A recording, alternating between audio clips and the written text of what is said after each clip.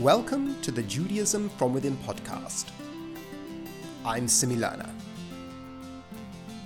The biggest danger in a topic like idolatry is that there is always a tendency to either oversimplify or over-exaggerate what we mean by this concept.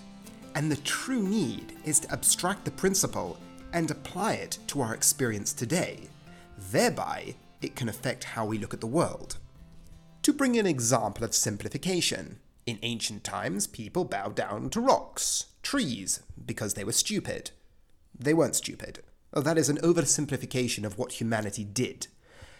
Building up on this, but taking it in a different direction, you have a more religious description, which brings us on to the exaggeration. Working with the premise that it obviously seems bizarrely silly, but then they have a problem. Because from a religious standpoint, the Torah seems to be very much against idolatry. But why? If it simply was a bunch of people bowing down to objects and bringing sacrifices to the sun, so they take the next step, that it actually achieved something. This is what I would call the exaggeration, which means idolatry actually achieved things in the material world. Now, I don't want to oversimplify this view. I don't really understand this view, but this is a view that's taken. But what I want to do is express why Rav Hirsch took the concept of idolatry, abstracted it, and then allows us to apply it to our lives in a meaningful and direct way. Just to mention a new project I started called Jewish Perspectives, a new podcast, where I approach more philosophical themes or religious ideas that I wouldn't necessarily get to in my teaching of Rav Hirsch. Of course, you'll notice the heavy influence of Rav Hirsch, especially this week. So the title one more time, Jewish Perspectives. Back to idolatry. So the two approaches we're not going to take is one, that it was just a primitive expression of confused, scared humanity. There was something deeper going on. But we're not going to go so far as to say it actually achieved some sort of material ends in this world.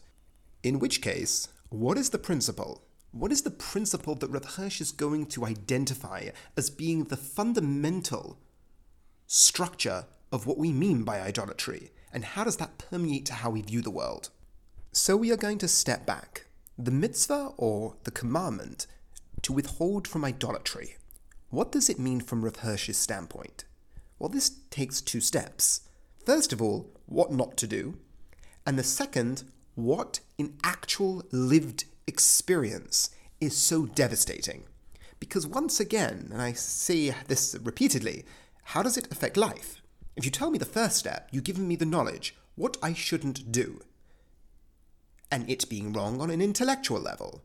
But that never is the full picture. It is never even the most important part of the picture.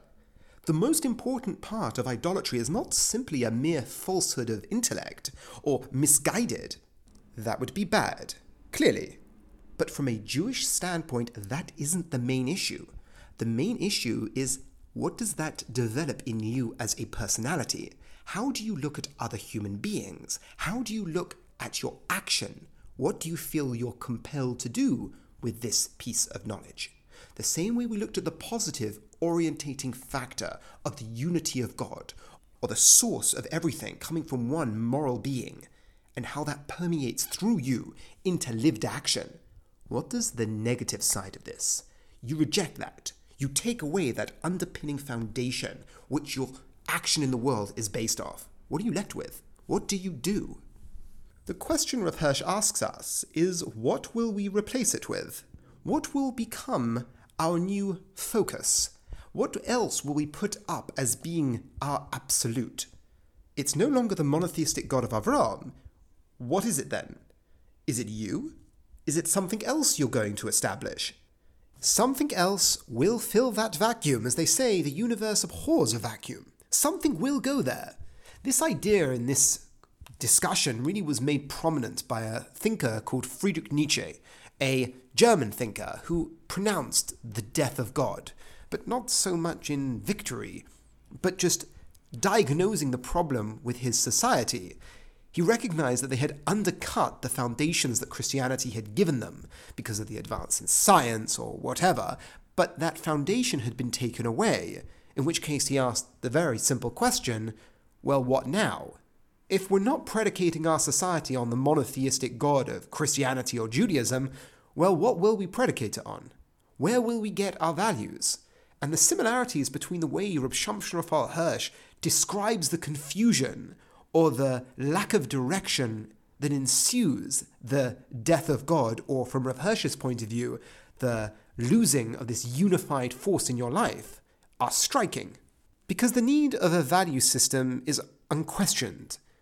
But Nietzsche was terrified. His prognosis was accurate. We're going to question his answer to the problem. His solution was that we as individuals had to create our own values. We had to be the Übermensch. We had to be the ones who would create our own destiny and our motivation to move forward. So this is our first option, the turn to the self. The second option, the way Reb Hirsch describes it, is a turn to history. Maybe there's something in history that moves things forward. Fate, the dialectical forces of what's known as historical materialism. Or perhaps it's power, the power that's embedded in nature itself. These are options that were put on the table throughout history. They all have their ancient manifestation, but as well as their modern one. Be it history in terms of the ancients looking at fate, or as I said today, a Marxist view of history, where history was inevitably working its way towards a certain conclusion, and we had to help it along in that direction. And then you have Marxism, and you have revolution.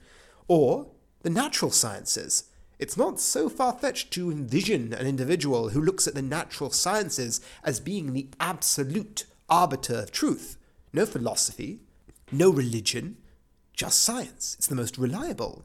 It's what gives us the most reliable results, in which case that's the direction we should be going in to find our values. Because you have taken something and you have made it absolute. That thread we see play through, be it the self, be it history, or be it nature, the minute something becomes absolute, and thereby, even if you're not going to use the words, it becomes your God. It becomes your point that you're going to build everything else on top. So these are three options that Reb Hirsch says mankind can go. Okay, so the person's wrong. People are wrong about lots of things. Why is this such a big deal? For Reb Hirsch, he feels that it's not the biggest deal that you're wrong. That clearly is an issue. But the worst part, the most devastating part, is what follows forth from this false philosophy, which is actually quite reflective of life. I just want to put this point in here. There are many people who don't have a, let's call it a personified moral foundation as their worldview. I know many of them. Some of them are my students. What they've done is they've picked another foundation. A foundation that, in my opinion, perhaps is heavily influenced by a monotheistic foundation. And they've called it something else, be it human rights, be it liberalism, whatever it may be. I would still say that its influence has very much come from the monotheistic worldview. Whilst at the same time not being theistic, they have my respect. So we've separated out the knowledge and the action. So what's the connection? How can this faulty knowledge lead out to devastating consequences in the real world? Let's take nature. Let's say you look at nature as either in its ancient expression, nature as its diverse forces, each one being a god in competition with each other, or in the modern expression of just it being the most absolute truth we have access to. So if you've identified something within nature that its power has called upon you to worship it, well then you're worshipping tyranny, you're worshipping power, in which case vices that in general we feel we should move away from, for you might be considered divine, in which case you have no room for moral will, you have no room for self-sacrifice, because there's only power. And like nature exhibits its power with no moral will, you might think you have to do the same. So that talks about nature in its ancient character. In its modern character, if you look at science, and the scientific method is the only absolute arbiter of truth, in which case you have another problem. Where do you get your values from? Because you're not explicitly saying where you're getting them from, and you're definitely not getting them from science, because that's something that is beyond the purview of science. The way it's put is you can't get an ought from an is. You can't tell me what I should do based off the circumstances on the ground, without any values in terms of how I should act. There's a field in front of me. Nothing about the field tells me how I best walk through it. I have to have a destination. In which case, if you're not explicitly stating your values, well then where are they coming from? In which case, they're coming from somewhere where you're not willing to acknowledge them. That's very dangerous. Because if you look at the world as what works is what's right, we only have to take a cursory glance of history, or even in the present time, to show that being developed in the scientific world doesn't mean you're morally developed. Clearly, those are separate things, and the minute you make one the absolute, and that one that you make as the absolute isn't the moral structure of the world, tyranny follows. So we've got our first one, nature being your God, and what you will then do, and how that stands in the way of human dignity and moral action. But let's take the next one, history. History and fate are your God. History and fate are the absolute. What mankind wouldn't do to try and influence that. We have an expression of this in ancient Jewish history, a god called Molech that the Jewish people used to serve, and they used to sacrifice their children in the hope of swaying the gods and trying to get their fate under their own control. The mechanistic relationship this develops with the gods in trying to sway history or change the fates. Devastation once again follows, because what wouldn't you do if you thought that by sacrificing something you would be able to get what you want? You develop a mechanistic relationship with God. Rav Hirsch said this idea can also manifest in our lives. What can happen if you think you can have a mechanistic relationship with God? If I do A, He will give me B. You can turn God into merely a God of history and fate. You can turn the Jewish God into that by making a relationship with Him that's purely based off mechanistic processes of what I will give Him to make Him give me things. That's a God of history. And lastly, the God of the individual. When you change that, no, there isn't a foundational structure that I have to abide to, that I have to change my moral will to fit in line with, well then it comes to the self. It becomes egocentric, in which case what I want becomes what's right. In which case creating values, as Nietzsche encouraged us, well, where do those values come from? They come from me. In which case whatever I feel I want somehow becomes divine. There are problems to this worldview. What part of my psyche am I going to listen to? Let's say I create a system of values. How good am I at listening to other values, and how good will I be at listening to my own values?